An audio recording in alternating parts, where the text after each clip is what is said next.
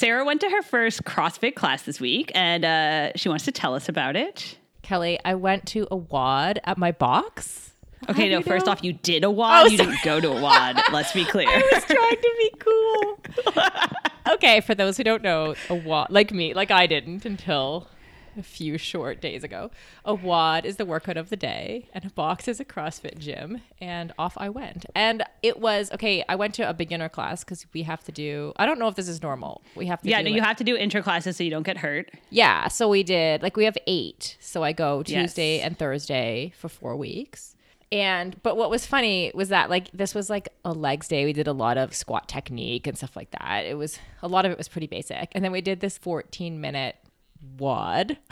Yes. And it was supposed to be a legs day. And today I can't move my arms. What was okay, tell me what your workout was. Because they all have like names and stuff, but I can never remember the names. But what did you do? I assume this is going to sound really beginnery, but we ran 200 meters. And then we did 14 lunges, 12 sit-ups, 10 push-ups, hence the sore arms. And you know how CrossFit push-ups, CrossFit put it like, I know, it's not they do them push-up. weird. I like kind of ignore their instruction because I don't like it. But yeah, it's like, okay, like chest to the floor and hands really tight close. And then you push up elbows from there. in. It's like elbows in. Yeah. I ignore the rules and instructions I disagree with, FYI. Okay, well, I didn't. I was like trying to get it perfect, and then 8 burpees. Again, with like chest to the floor burpees. Yeah, right? That's fine. So, but what I want to say is that I end up doing like 56 freaking push-ups. Well, you're not supposed to actually do a push-up on a burpee, just to be clear. No. Not in the like between doing, like you just go through that as many times as you can in the 14 minutes. And so between it, I ended up doing 56 and with the warm-up push-ups. So I just added up all the push-ups. And as a result, I am now sore in my arms on legs day. And this scares me for arms day. This happened to me one time. The workout was, I don't remember how many sets, but it was pull-ups and push-ups and squats and repeat. And it was over 100 by the end or whatever of, pull-ups. And then I went to get on my bike to ride home and I couldn't lean on the bike. Like my arms came out and I had to call someone to come pick me up. That's awesome. That's worse than me. Wow. But I do think the number one thing I always tell people about CrossFit is like, don't be an idiot, right? Like even when they're yelling at you to like go faster, do more, just do what you should, like what you know you can do anyway. Don't get hurt. Yeah, I'm actually nice sore and I appreciated it. But like a couple of things I thought were funny is one, like my mother-in-law came over to babysit while I went. And she was so certain that I was going to be the fittest person in the group. Like she just can't fathom that somebody is fitter than like me who just runs with my dog every day. And what was really funny is that like I wasn't even like the fittest person at the beginner class, let alone in the gym. There were like guys climbing ropes and like women doing like climbing a rope is also not that hard, Sarah. FYI. multiple times climbing. Come on. You can do it. We'll like work our way up to Sarah being able to climb a rope. Okay. This will be our goal. Here's my question for you. Can you do a handstand push-up? With my feet against the wall, but I cannot do it without them. Does that make sense? Okay, with your feet against the wall in the handstand, Yes. how many can you do? Oh, I don't know, like 2. That's impressive. I am not good at when I go to CrossFit. I am capable of like almost doing the RX, which means the prescribed weight and numbers, but not quite. Not if it's anything above my shoulders. Like if I have to do anything pushing up above my head. Oh, interesting. Mm-hmm. Okay, well, we're going to find out what my strengths and weaknesses are here in the coming week. Your strength will be aerobic capacity, I'm going to tell you. You're going to go out on a limb and be like the quote-unquote endurance aspects. Yes, because endurance days are always my most favorite. I think they're very entertaining. I'm sure. Okay, in case you haven't realized yet, you are listening to If We Were Riding. And coming up on the show, what is a triathlete really? Training and pregnancy, peeing on the bike, and we get a voicemail from Kelly's mom. Live Feisties If We Were Riding is brought to you by Ass Kicker Inc., whose boutique line of activewear for women features positive, uplifting messages such as "Strong is the new skinny" and "I can, I will, end of story." You can support the podcast and get 20% off with the code RIDING at Ass Kicker Inc., Inc. with a K, crave.com. If We Were Riding is also proud to be sponsored by Crave Jerky. Crave Jerky is low in fat, a good source of protein, gluten-free, yay, and contains all natural ingredients. You can support the podcast and get 20% off your online orders by using the code RIDING at cravejerky.com. That is Crave with a K. I'm Kelly O'Mara. And I'm Sarah Gross, and you're listening to Live Feisties If We Were Riding.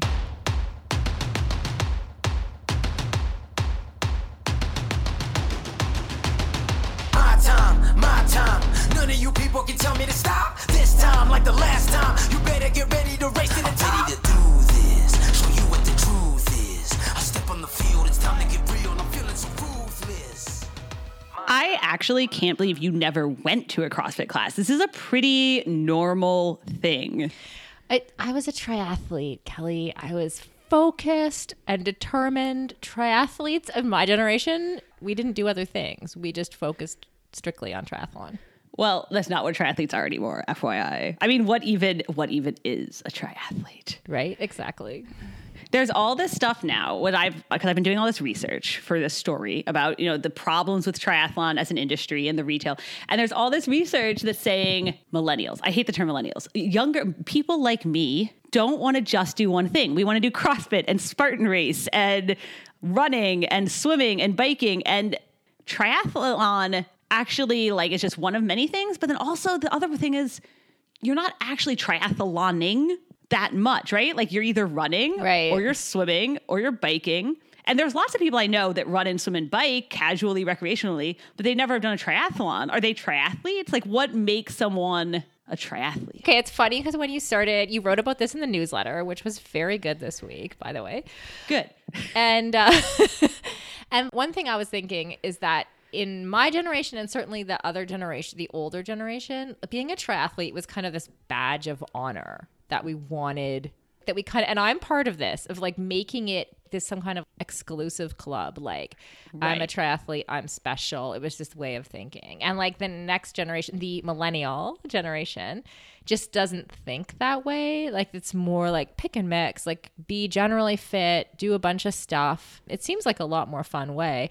But that whole idea of this exclusive club and saying you're a triathlete to make you sound somehow fit or hardcore or something is kind of losing its hold. And I think that's a good thing. It's a good thing. We talk a lot about trying to make triathlon more inclusive and all of those topics. And a lot of that, the problem came with how we identified what a triathlete is. So maybe we should just throw the whole thing out the window. Okay. So everyone always says this to me. They're always like, oh, well, triathlon needs to be more open. It used to be so elitist and I'm always like, who thinks it's elitist? Who thinks triathlon is cool? No one I know thinks it's cool. To me, it's always been this whatever, do a triathlon. You can't get cut from triathlon as opposed to basketball, right? To me, it's never been that thing. So maybe it has changed. Yeah, I think it has. And I think it's probably for the best. I also think maybe they're asking the wrong questions, the industry, if they're trying to figure out what's wrong. Maybe it's we're not triathletes. We're just people doing who sometimes stuff. Do triathlon. Yeah. Exactly. So, and I think it casts a wider net, right? If you can cast a net that includes any fit person doing a triathlon, then there's lots of people you could attract to your race or to your whatever it is you sell.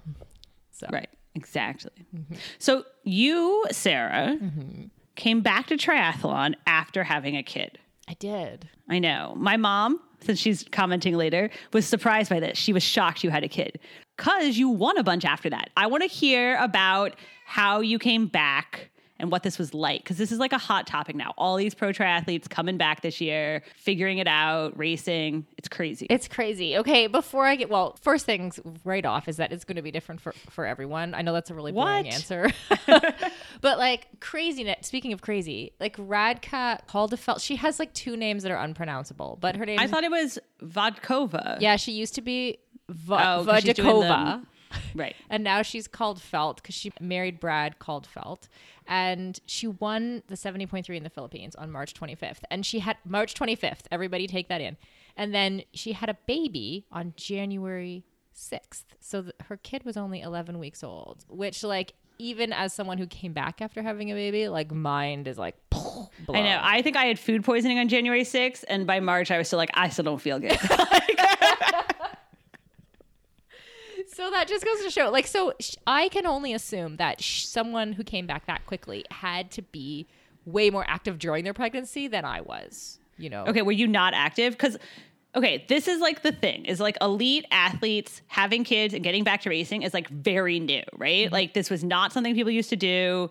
It's very recent. So there haven't really been doctor research recommendations. There's been the vague, like, take it easy, which I swear to God, I'm so sick of doctors saying that. So I'm going to guess you kind of just like felt it out and made it up as you were going. Yeah, actually, it was super interesting because I was in Australia on training camp when I found out I was pregnant. And I talked to a few people there and very quickly realized that kind of like the information on the ground, like through word of mouth in Australia, was actually even different than my friends at home. Right? Oh, is it different in Australia? Are they like more into doing stuff or less into doing slightly stuff? more at that time. So my daughter's 7. My daughter's 7. So this goes back 8 years. So one thing I noticed was that, for example, we're always told not to go anaerobic here in training. And I am not suggesting anyone goes anaerobic. This is not medical advice on the podcast.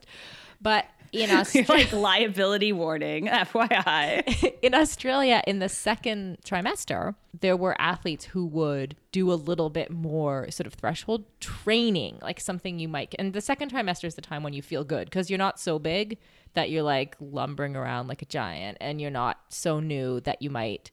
There's less chance you'll lose the baby.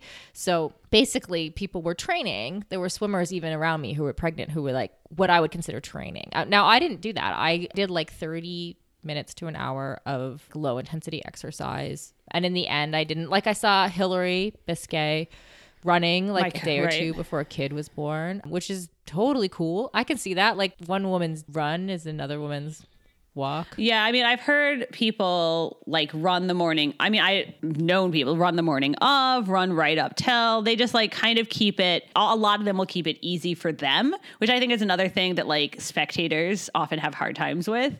Because I've been at races around here where like a very pregnant woman will be like doing well, and all these dudes on the side will be, oh, that doesn't seem healthy. I just don't know about this. She's like an Olympian, okay? She's running like my pace. It's easy for her, okay? Yeah, exactly. Is like if you're Paula Radcliffe, right? Because she trained a lot during her pregnancies, then you go and run at my pace. Like, yeah, that's going to be super easy. That's like me walking. So when I actually stopped running at 32 weeks, and the reason I stopped running was because I could feel her head knocking against my pelvis. Oh, awesome. Yeah. Awesome. So it was like, it wasn't like discomfort. It wasn't like I kind of got anemic and fixed the problem along the way. Like it wasn't any big physical thing. It was just like, oh, I don't really think it's a great idea for her head to be knocking on my pelvis. So I don't like that feeling. So maybe that stopped explains running. a lot, actually. Yeah, about Rosalie. But my understanding is the other half of it is that it's like what you do up through pregnancy is a big deal. Sorry, my cat is making noise if you hear random noise in the background.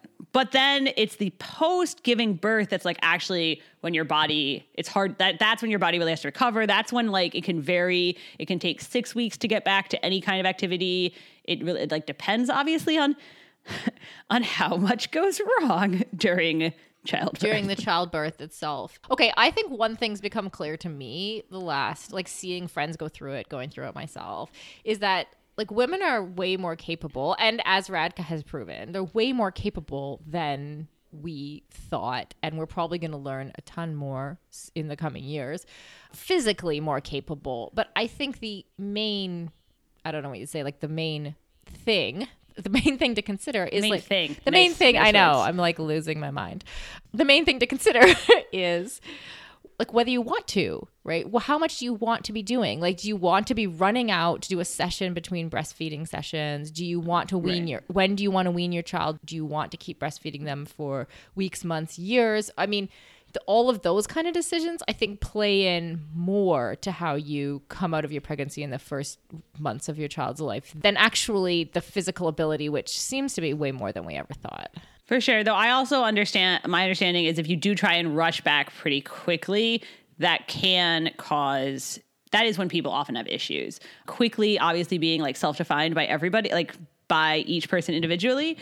You're like, for a second, you want to be like, all right, guys, listening to the podcast who don't want to hear all the details. My understanding is that everything's very like loose down there. There's a lot of like pelvic floor issues, a lot of like hip problems and tearing and stitches. And so that can take a little while. Right. And if you try and rush back, you can even like pelvic floor failure sounds terrible to me. It sounds awful. Oh my God. It's a really bad thing. Yeah. Yes. Okay. What pregnancy, the hormones from pregnancy that you need, the hormones that you need for childbirth and for breastfeeding, all of them relax. Like they relax. There's a hormone. I forget what it's called right now. Yeah. It relaxes, your muscles. And so you're more likely to get injured. And that's how people end up with a variety of injuries, and especially around the pelvis for obvious reasons. For obvious reasons. We won't go into too much detail. But the big thing is that this is actually being studied now. The IOC is actually studying it and actually making recommendations with the whole, when you said like, oh, should you do high intensity training or not? They're like actually trying to come up with answers to that instead of just, it depends like on what how your doctor feels that day, right? Right. My doctor actually thought that I was some kind of exercise addict or eating disordered or something, and she treated me slightly like I was on some kind of watch list until she saw me on TV after Ironman Mont Tremblant. And it was so funny because I went in and then it was like the other shoe dropped and she completely changed her demeanor towards me. Like it was like very typical, like not believing women what they say, like she just, and suddenly she realized, oh, you're a legit athlete and you make money this way. Like, yes. Alicia Montano, the woman who ran the national championships, the 800 meters, like 8 weeks pregnant. Mm-hmm. Okay. So I talked to her after it. She lives around here. And so she had won the year before. So she had an automatic spot. They like couldn't stop her from it. Mm-hmm. And she knew she was just going to jog it. Like she was over a half a lap behind. Right. Mm-hmm. She was telling me though, that they were like trying to stop her. They were like, we'll only let you do it if our medical doctor examines you. He like rushed her into the med tent after she finished to like take all her vitals. And she even told him like, you're making me feel really uncomfortable. Like you don't know what you're talking about. Cause they just like, yeah, there's a lack of understanding. Yeah, I'm going to go out on a limb here and say that there's going to be a whole lot more educating about this in the next couple decades. Probably. So, Kelly, I hear that we have a voicemail with some thoughts about the show from your mom. Right. So usually my mom has feedback, like every week. My mom's our biggest fan. Hi, Mom. And often I just tell you the feedback. But this week, we have a voicemail from Kelly's mom. So, first, and it has to be first because, my God, how could it not be first?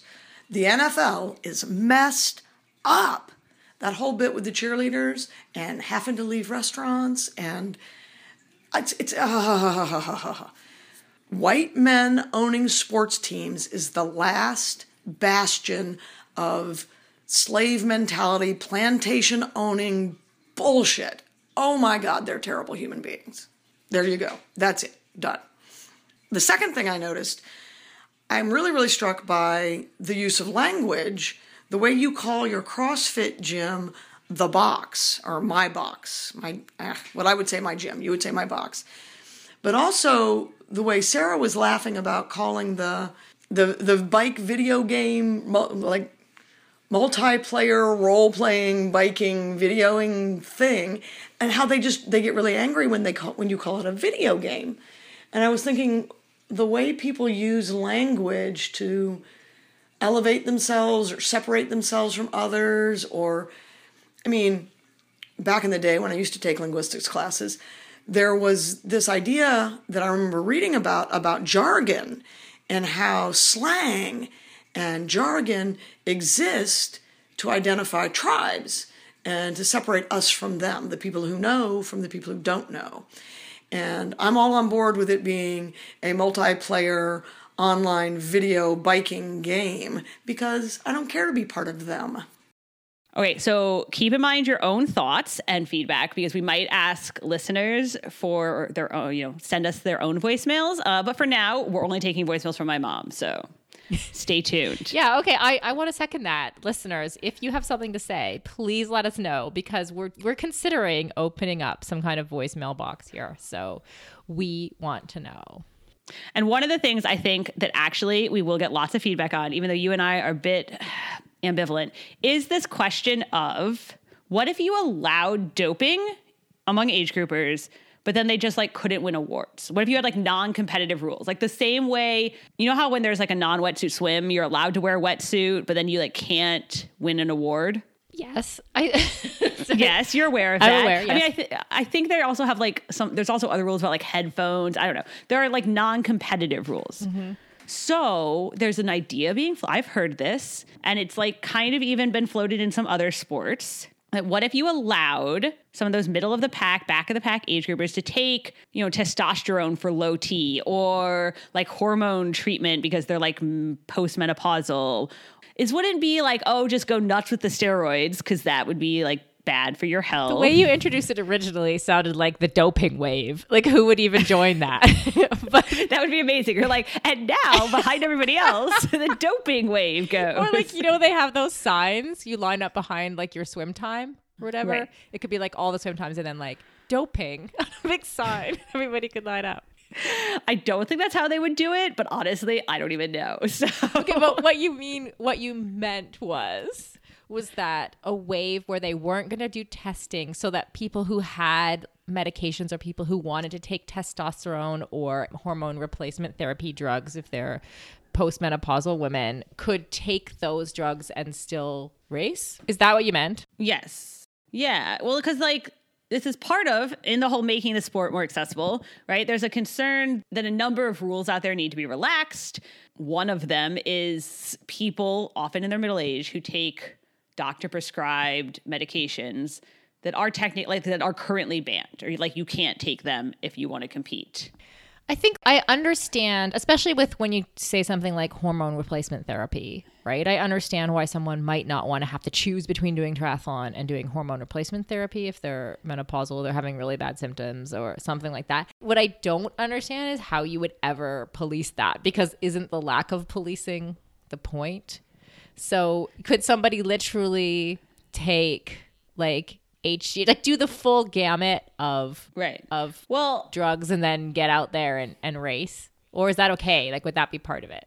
Since this is all a theoretical, hypothetical concept, we can make whatever rules we want. Let's make up the rules. But it's not like, I mean, okay, so you're asking like, well, how would they police it? I mean, that question doesn't change whether or not you ban testosterone or you don't ban it, right? Like, they still have to police testosterone within the age group ranks currently, and it is banned. I mean, barring, I guess, if you maybe had some doctors, whatever, it is banned. And yet we know that plenty of like the men's older age groups are testosterone fueled, right? Like that is a common speculation. Yep. And right now, the only way they get tested, give or take, basically someone calls in a tip, right? Like if there's a flag, or you can get like kind of randomly pulled at Kona, like some of the like North American championship races. That's pretty much like it, right? So it's not like age groupers are being tested a ton right now anyway. Yeah. Right? Yeah. I mean, I can see from the point of view of access and not forcing people to get TUEs for something that's just for their health or for something they're doing with their natural path or they're not doing for a competitive advantage. What I struggle with is like opening up the floodgates for like anyone to come in and just take whatever and do whatever. Right. Right. So it would still, they would have to carefully like construct this system if they move forward with it, because you would only really be able, you would still want to ban lots of things for health reasons, right? You wouldn't want people to like go to GNC and start loading up on whatever they can find, right? But yeah, it could help with some of these issues. You would still have the problems with tests. I don't know.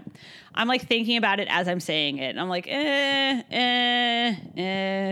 it's an interesting question. I think the main question for me would be how big a barrier is it for people to have to race clean who like can't be bothered to get TUEs or don't find that to be too like intrusive. I mean, honestly, like, I don't even think they know what a TUE, like, honestly, like, think about this. Think about, like, how much new triathletes, like, don't even know whether or not they should pee in their bike shorts, right? Like, they don't even know what a TUE is. They don't even know their doctor told them they could take it. They don't even know that it's not allowed, right? Yeah. Like, there's, like, we're assuming a level of knowledge that does not exist. Exactly. Here. So that's why it's a weird system then that you can be taking something that you don't know is banned and then, like, your friend, like, dubs you in for cheating. Right. Which, obviously, I think... This is like I do think this is a very small percentage. I do think obviously most of the people taking testosterone and like winning Kona spots, like fucking know what they're doing. Yes. Like, let's be real. At that right? level, yes. At that level, we're not really like, I think we're talking more about like, oh, you just kind of got into it. You're like doing your first one. You like didn't realize.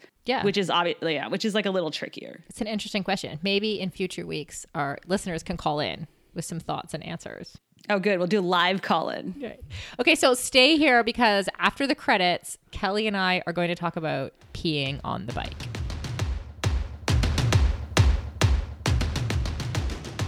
We would like to thank our sponsors, Ass Kicker Inc. and Crave Jerky. You can support the podcast and get 20% off by using the code RIDING, that's RIDING, at Ass Kicker Inc., Inc. with a K.com, and Crave Jerky, Crave with a K.com. If you don't already, follow us on all the social medias at If We Were Riding on Instagram, Facebook, and Twitter.